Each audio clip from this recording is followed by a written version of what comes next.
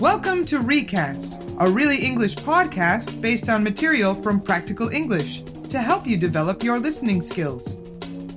This podcast is based on the lesson Making Speeches in the Practical English course. You're going to hear a woman introduce a speaker and then part of a speech. Before you listen, here are some of the important words. Suggest. The research suggests that this food is bad for you and may cause cancer. To suggest here means to say in a way that something is possible but not certain. Believe. We believe this product will change the future. Believe means to think or feel that something is true. Explain.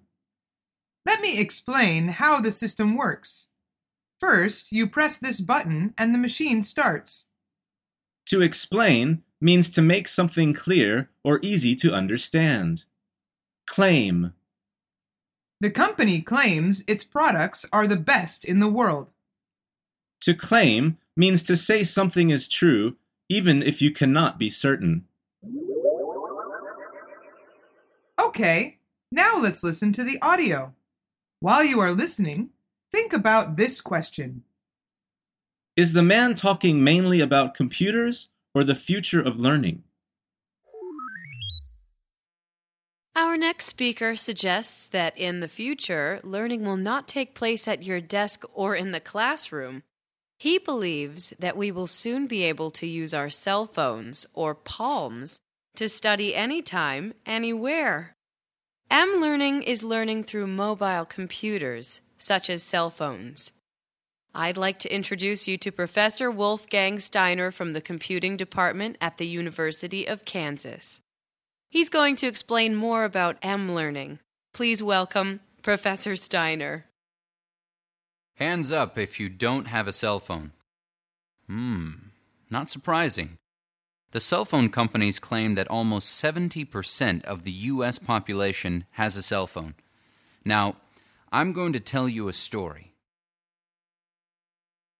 Mobile learning, or M-learning, is the future of learning.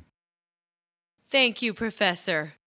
If you would like to discuss M-learning with Professor Steiner, you can meet him in room 9 at 3 o'clock. So what was that question? Is the man talking mainly about computers or the future of learning? The answer is he is talking mainly about the future of learning. Okay, now let's listen for some specific information. See if you can answer these questions. Number 1. True or false? The speaker says you will need to sit at your desk in a classroom to study in the future.